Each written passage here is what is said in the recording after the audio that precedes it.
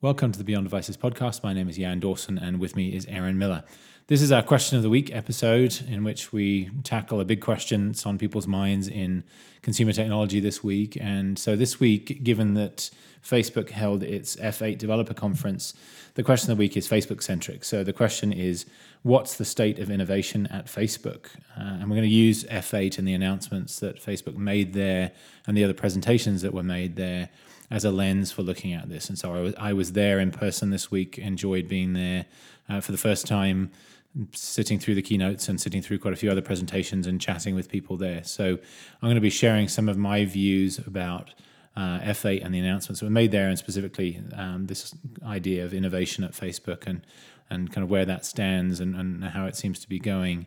That'll be the focus of this episode. We'll have a news roundup episode up tomorrow, Friday, as well as a follow-up. So we'll have both our episodes this week after taking a break on the question of the week last week. So that's the plan for this episode, and I'll be answering the questions, and so Aaron will be asking the questions.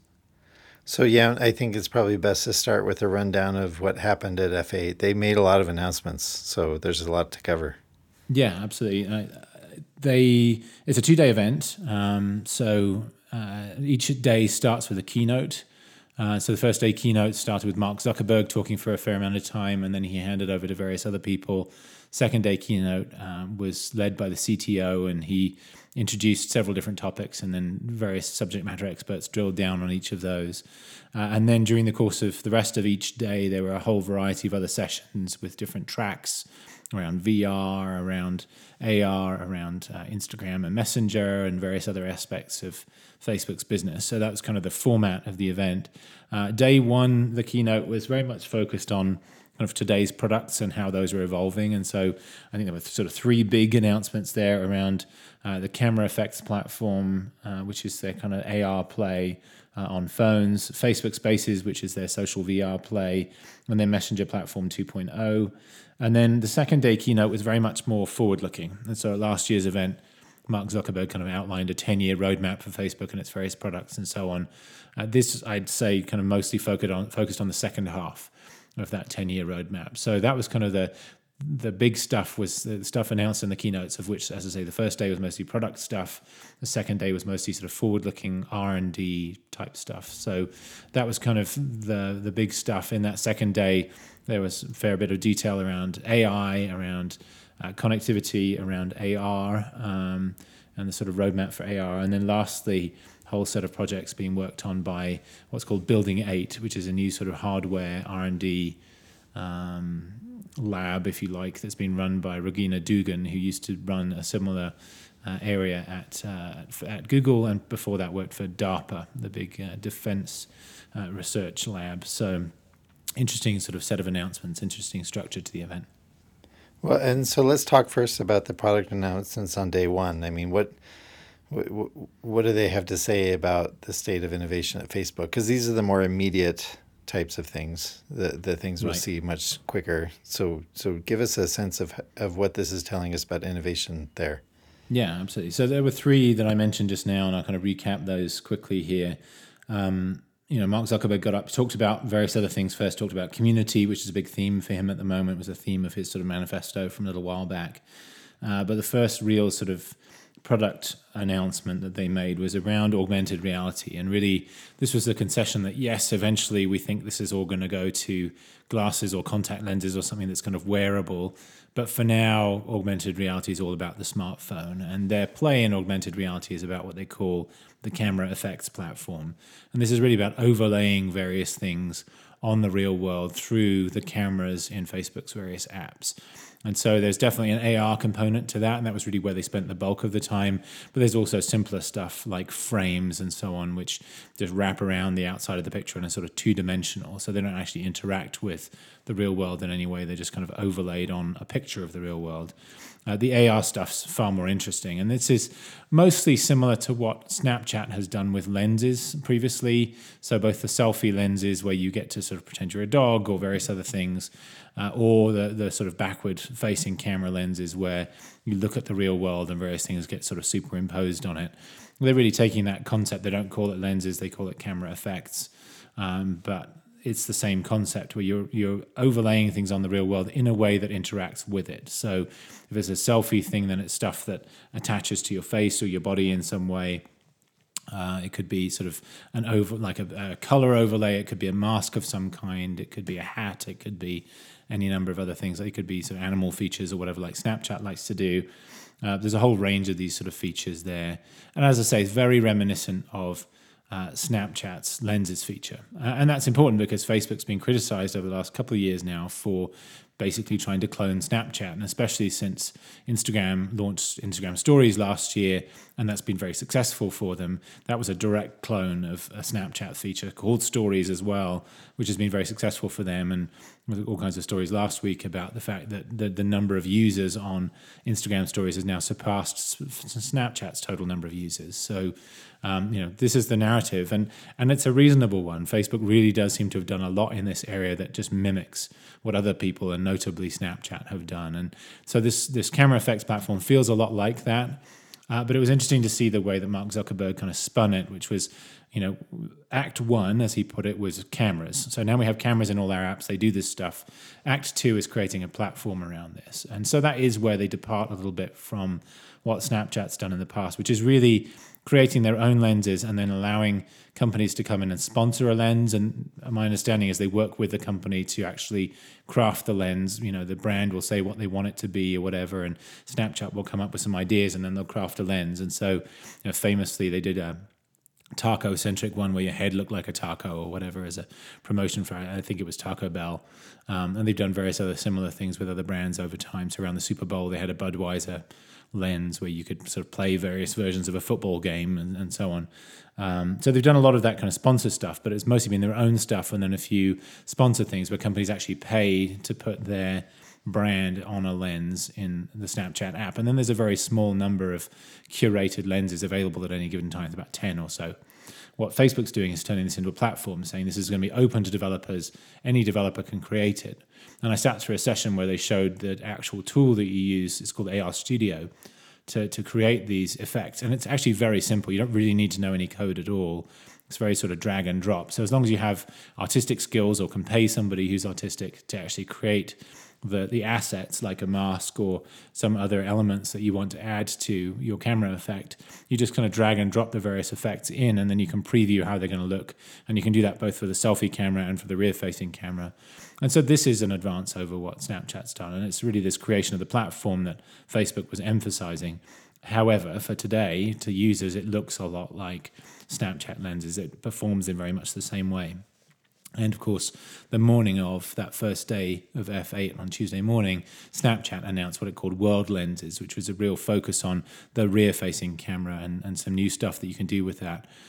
On paper and based on the demos that we saw on stage, Facebook stuff looks a lot more sophisticated because in time, at least, it's going to really interact with the environment. So it's going to detect planes and surfaces like tables and walls and things like that, and allow objects to stick to those or to interact with them, to disappear behind an object on a table when it's behind that object, and things like that. Whereas Snapchat's World Lenses, there are three-dimensional objects, but they basically only move back and forward. They don't really interact in any meaningful way with the sort of topology of whatever you're looking at. So, as I say, very familiar in terms of the sort of user-facing features. What's different is the platform that Facebook's trying to create around this. And there's a big question about whether that will be successful, because platforms need developer adoption, which means you have to convince developers it's worthwhile to develop for. And for now, there's no talk whatsoever about monetizing those things. So you could see brands building some of this stuff as a way to sort of promote their brand, and they wouldn't have to pay for it, because if you, this is from a discussion I had with some people around the show, it appears that the way this will work is if you as an individual or you as a brand develop a filter or a camera effect and you release it, then any person who's either friends with you or follows your page or whatever will see that effect show up in their version of the camera. So this won't be like there'll be a huge store with thousands of options for camera effects. It'll basically be only stuff that's being created by people that you follow or brands that you follow. And so it's going to be quite manageable in that sense. But the big question is just monetization. It doesn't really seem like Facebook has a plan for allowing developers to make money from these things yet. So it's going to be mostly promotional, mostly about getting your creativity out there and that kind of thing. But some sort of imagination there, but very familiar, as I say. And that familiarity is kind of a theme that's going to go through the other two product announcements that I'll talk about too. Facebook Spaces is their first social VR product. They kind of demoed something very similar conceptually last year, but it was pretty basic. It's really come a long way and is now ready to be released through Oculus. But this is again something that exists already elsewhere. So there's a company called AltSpace VR, for example, that does virtual meetings through VR. It's a very, very similar concept, and there are others that have demoed similar things or have actual products that are out there already around the same concept. So again, a familiar concept, not a brand new one, not particularly imaginative. I got to demo this, and it's quite fun. It's really an immersive environment. It's in Oculus, which is a very high quality VR environment. You can interact with these objects. You see the other person. You're both represented by avatars. It doesn't really feel like it's the real person, but you quickly get used to the fact that that is that person because you see them speaking and their mouth moves, and you've got various gestures and things that you can do. You've got controllers in each hand, so your hands can move around. Your facial features are controlled by joysticks on the keypads, which you generally don't think about using, to be honest, while you're in there, unless you're taking a picture or something, you want a particular pose. But you get to customize your avatar, try to make it look like you. And there's some clever stuff where it pulls from pictures of you so that, you can kind of get a head start. You don't have to start from scratch. It's quite clever. So it was fun. It was interesting. It's a nice proof of concept.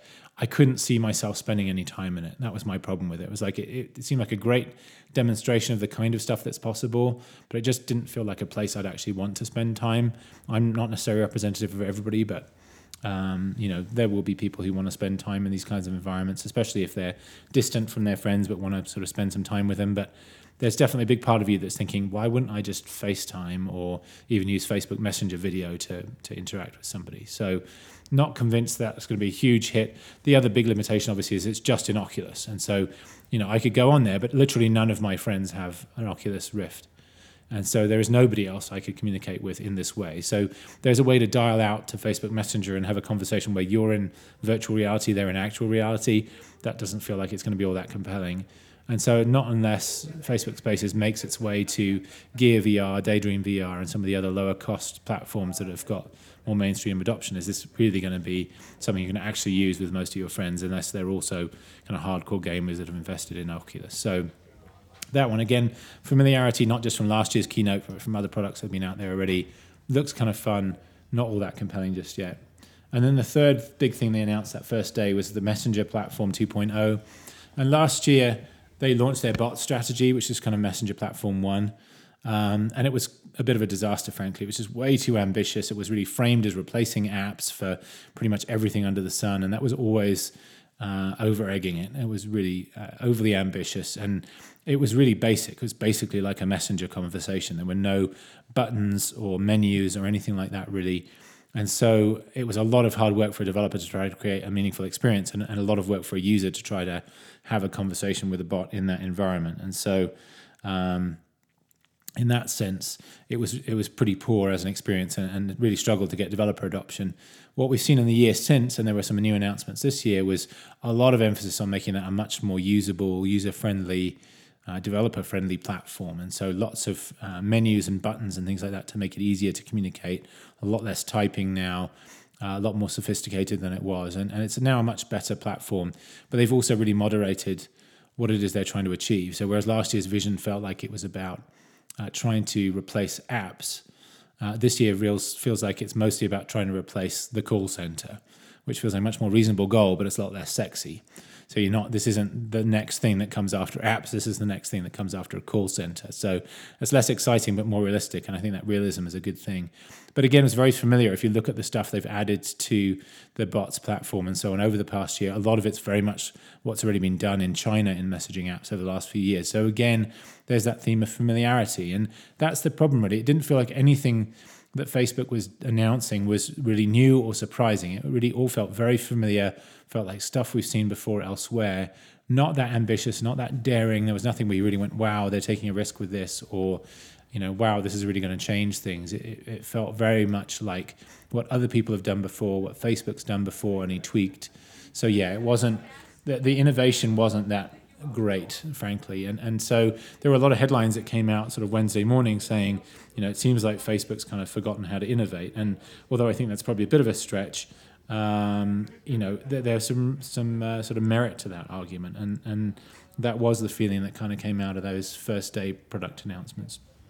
Well, and there's something of a theme. There appears to be something of a theme with the first two, which is that both of them are invoking tools that aren't widely used, and that's really obvious for the Oculus, right? But I think it's maybe a little less obvious but important with the camera apps for Facebook, because I'm thinking outside of Stories in Instagram and Facebook Live, I don't know very many people who use Facebook's camera apps or Right. camera software to do what they're going to do. Yeah. Most people I know, when they're posting on Instagram, they're using the built-in camera on their phone Right. and then pulling a picture into Instagram.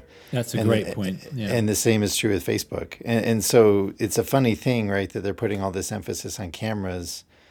And the reality is, I don't think people use Facebook camera software all that much. Now, Stories in Instagram are pretty big, so that's obviously the huge Yeah. exception. Mm-hmm. And Facebook Live is something that anecdotally I see people experimenting with, but not really heavily relying on. Right. And so what's interesting to me is that the two of these three big announcements had to do with tools that you couldn't call widely used. Right. Yeah. No. Absolutely. And it's this is one of the biggest questions about this AR, the camera effects platform. Is, if you want to attract developers, they have to be sure that this is the place where the action is going to be. And to your point, there are people who use the Facebook cameras and perhaps in Instagram Stories more so than elsewhere.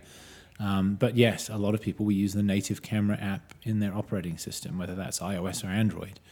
And so for now, there is no equivalent in iOS or Android. You have to do this within Snapchat, where people do use the camera, and that's really, central to the Snapchat experience. But 6 months from now, 2 months from now at WWDC, we could see Apple launch something very similar. And when they've got new hardware in the fall with even more sophisticated dual cameras across the line, you could see them go really big on something like AR and filters and lenses and things like that. So if that happens, you have to wonder, that's the camera app people are used to using. And if it's built in there, you can still see them sharing to Facebook. Apple doesn't have a social network and Google does, but it's not popular. You could still see this stuff being shared to Facebook, but it's not going to be created in Facebook. So if you're a developer, do you go to Facebook and develop stuff for that platform, or do you wait a few months and see what Google and Apple do and then decide to develop for that instead? And so that's the big question in my mind is, and this goes along with the monetization point that I made earlier. Apple's very good at giving developers not only very popular platforms, but platforms where they can monetize. And Facebook hasn't done that well. And so even though they have, more than twice as many users as Apple does, they don't do as well with the monetization aspect. And so there's that big question about, does this stuff belong in the native camera app or in, say, Facebook or somewhere else? And I'm leaning towards the OS if it shows up there, which I think it probably will in the next year or so. Totally agree. And it'll be interesting to see how much traction Facebook's camera software can pick up. Okay, well, let's talk about the other presentations, because that was, this is the sort of stuff that seemed a lot more incremental, but there were some other things announced that were very forward-thinking, but maybe a little more remote in their realization.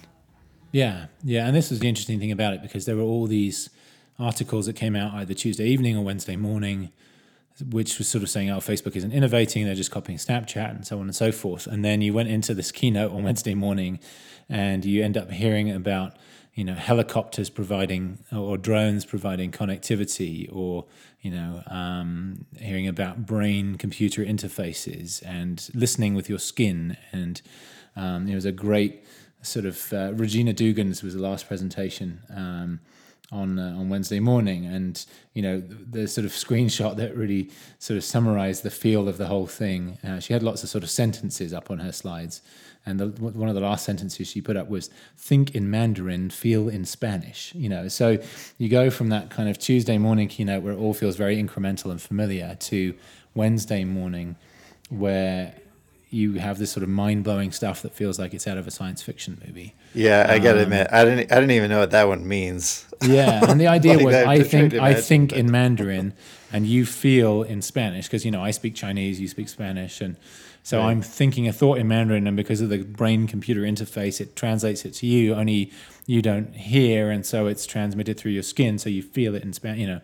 That was kind of the idea. But it would just, I mean,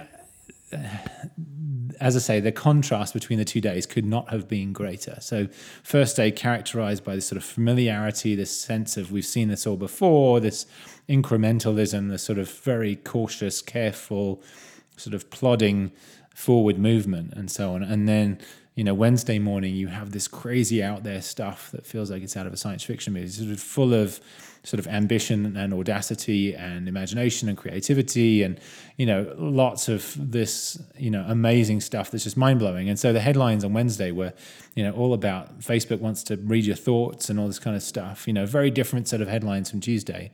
And in some ways you could say, all those people that wrote those headlines Tuesday evening and Wednesday morning off the back of the first day stuff looked kind of silly because, yes, of course they can innovate. Look at this amazing stuff they're doing. And it's worth talking through that stuff in a bit more detail because there were a lot of really interesting aspects to that second day. But yeah, the contrast is striking. One of the first things they talked about was AR and timelines for AR. And so this kind of piggybacked off the first day stuff where Mark Zuckerberg said, we're working on glasses and contact lenses, but it's years away. So for today, smartphone is kind of where the AR action is. And I think it's absolutely right. It's, increasingly everybody has a smartphone. Every smartphone has a camera, and almost every modern smartphone has enough processing power to do at least some of this AR stuff. So that's absolutely the place to focus, and it's where I think we'll see Apple focus this year with AR as well. But the sort of long-term theory is this is going to be wearable, because if you've got it permanently on your face, all day long through glasses or through contact lenses or whatever, it means it can be useful to you throughout the day. And whereas the camera effect stuff is very much in the fun category, there are a lot of other things that could be much more useful. So we get notifications on our wrist if we have a smartwatch today, but you can get notifications in your retina essentially through contact lenses or whatever, where the stuff's just overlaid on the world around you. It's very personalized, it's very intimate, nobody else can see it or even be aware that it's happening, and yet it can be very useful to you. And there are lots of use cases for that. But what Michael Abrash, the presenter of that part of the presentation, made very clear was this is years off. And so he said it's at least 5 years before we even start to see the ramp to this kind of all-day wearable AR stuff. And he talked about it having a Macintosh moment, kind of he gave it. It was the other interesting thing about the second day keynote. It was very explanatory, very educational, as such very interesting, but not nearly as newsworthy. So lots of explanation, lots of context, lots of background. They like to do that in the second day keynote at F8. It was very much the same theme last year as well. And so it's great. If you want to learn about this stuff, it's a great way to do that. But there was a very long sort of history of the computer and interfaces and various other things. But part of the point of that history was to say, look, back in 1971, these sort of new interfaces were just starting to be developed at R&D labs and that kind of thing. And it wasn't until the 80s that we finally got the mouse and the GUI and all the rest of it. And so he was saying we're kind of in 1971 as regards AR right now. Like a lot of the underlying technology is being developed, but it's nowhere near where it's going to be sort of mass market stuff. And so that was interesting to hear that. And there was a lot of really good stuff that they're working on that's part of the eventual picture there. But the theme throughout that presentation was the underlying technology basically hasn't been invented yet that's going to allow this stuff to actually happen and be real. So that was a big theme there. Another big chunk was about connectivity. And so Facebook has a whole bunch of different efforts around connectivity, which really ranged from sort of very high density city environments all the way out to covering emerging markets and remote areas and so on.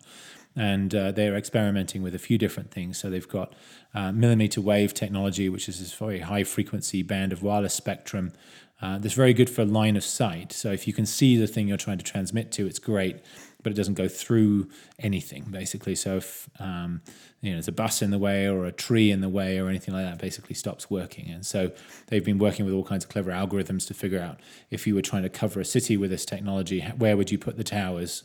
And then how would you build in redundancy and that kind of thing. So there's a lot of presentations about that. And they've got a drone called Aquila that's got the wingspan of a 737 but weighs like the same as a small car or something. and is powered by the sort of equivalent of 3 hairdryers, I guess. So it's a very sort of power efficient drone that's supposed to pick up spectrum from the ground and then broadcast it to other places where it needs to go. Because we've got lots of these activities, but again, the theme was, Aquila's kind of they've done some test flights. It works. They've also tested the wireless technology, but the drone isn't yet delivering the wireless technology, and that's years away, and there's lots of regulatory stuff to get through and so on. So it was just this real theme that there's this really cool stuff we're working on. A lot of it was really very clever, and almost all of it, frankly, very different from being what's being done today. So the approach to AR is very different from what we're seeing in AR today. It was very much about stuff that looks like normal glasses, for example, rather than a big headset that you wear. The connectivity stuff is completely different from how carriers deliver connectivity today.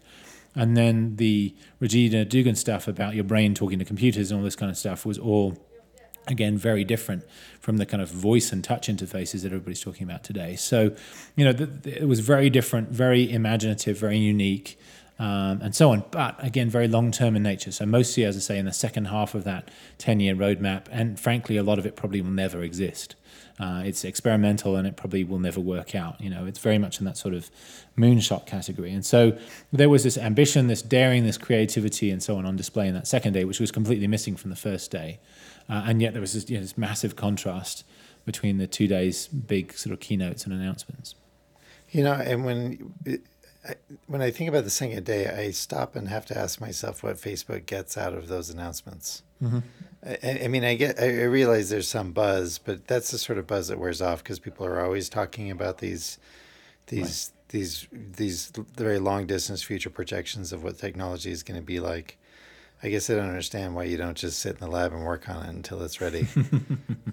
So. Yeah, and I think, and it was interesting because I got asked about this by a reporter earlier this week, and, kind of why do companies do moonshots? Why does Google do it? Why does Facebook do it? And I kind of came up with 3 reasons in response to that question. I'll just go through them very briefly. I think one is it's for employees. Employees want to work on cool stuff. So moving around the buttons in Messenger isn't all that exciting. And yet a lot of engineers at Facebook do that kind of stuff. And yet, some of them will want something new to do. And in order to retain those employees and attract new ones, you want to have this really cool stuff to work on too. And so there's that. There's burnishing the company's innovation credentials. And this is kind of what we'll come back to in a minute, I think. But you want to get a reputation of being a company that invents cool stuff. And this is some of the cool stuff out there.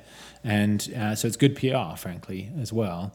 And then the third thing is, a lot of the R&D that goes into these long-term projects ends up making its way back into the short-term products as well. So you figure out how to do this thing. Well, we're not quite ready to do that yet, but actually the same technique that we developed to do that, we can use to do camera lenses or whatever else it might be. And so, that's the nature of R&D is you think you're creating this thing, but it turns out it's really useful for that other thing.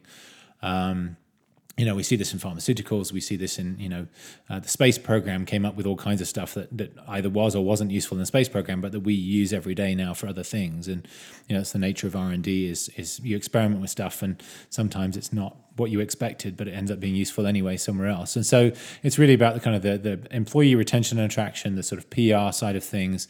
And then it's about, creating cool stuff that some of which is actually usable today, even if the project has a longer term time scale. So I think that's why companies do this. To your point, announcing something that you don't actually turn into a product anytime soon, that memory fades pretty quickly. So you have to kind of keep up a steady drumbeat of cool stuff. Otherwise, the memories fade and it stops being useful for PR purposes. But I think the other 2 purposes are still served fairly well by it. You reconcile then these moonshots, these very far out announcements with the very seemingly small and incremental ones, especially because the ones that are available are the incremental ones. How do we reconcile these in our image of Facebook? And are they really just like doing tiny steps and then have these crazy moonshots, but there's sort of nothing in between? Like how does this relate to the original question about the state of innovation at Facebook? Yeah, and I think, and I'll try and be brief about kind of answering this, but I think it's really the crux of it. And I wrote a piece for Tech Opinions, which hasn't gone up just yet, maybe up by the time you hear this, called Facebook's Innovation Chasm.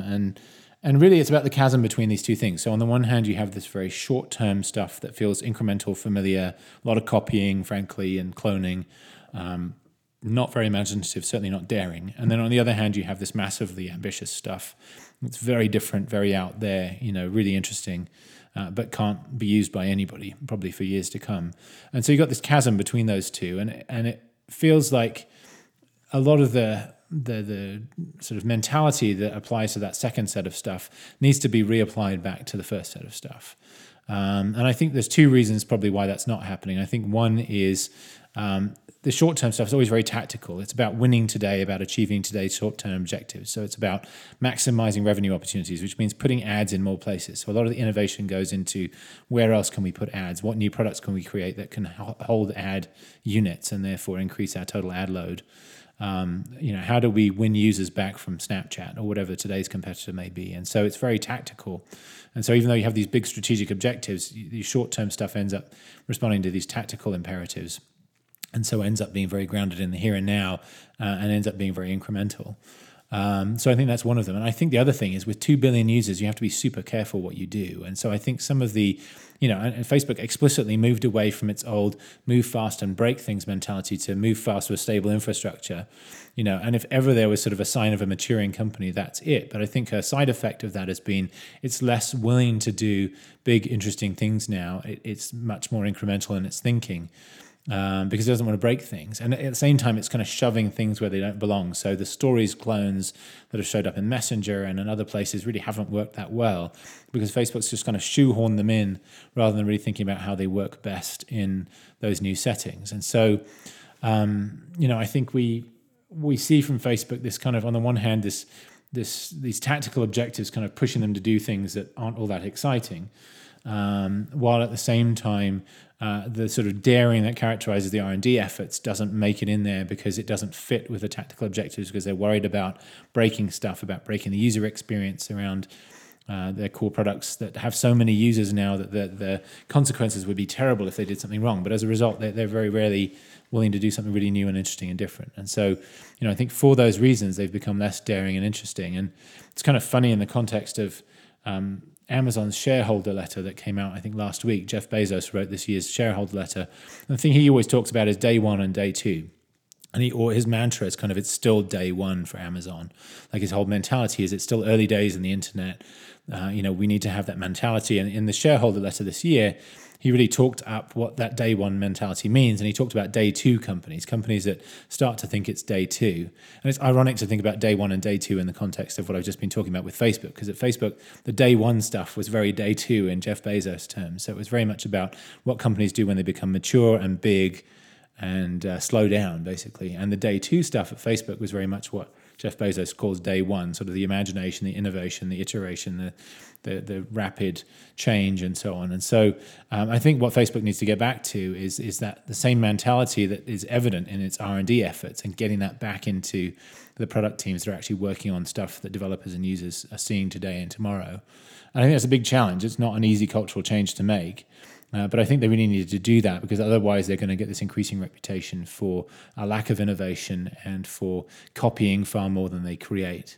And I think it'd be really a real shame because I think Facebook really has come up with some interesting stuff over the years, and clearly they've got interesting stuff in the R&D labs, and they just need to kind of connect the dots and bring that kind of innovation back to the kind of here and now. Fascinating rundown, and I really appreciate all the extra insight from you having been there. Yeah, no problem. Well, this, as I said, will be the first of 2 episodes that we'll do this week. We'll have a news roundup episode that we'll record tomorrow afternoon. Should be up by Friday late afternoon as well. As always, let us know if you have questions you'd like us to answer. If you have other feedback on the podcast, the format of the podcast, or anything else, we'll have links to some relevant stuff on the website, as usual, as well, and in the show notes too. And we look forward to being with you again, not just tomorrow, but next week as well. So thanks very much. Bye-bye.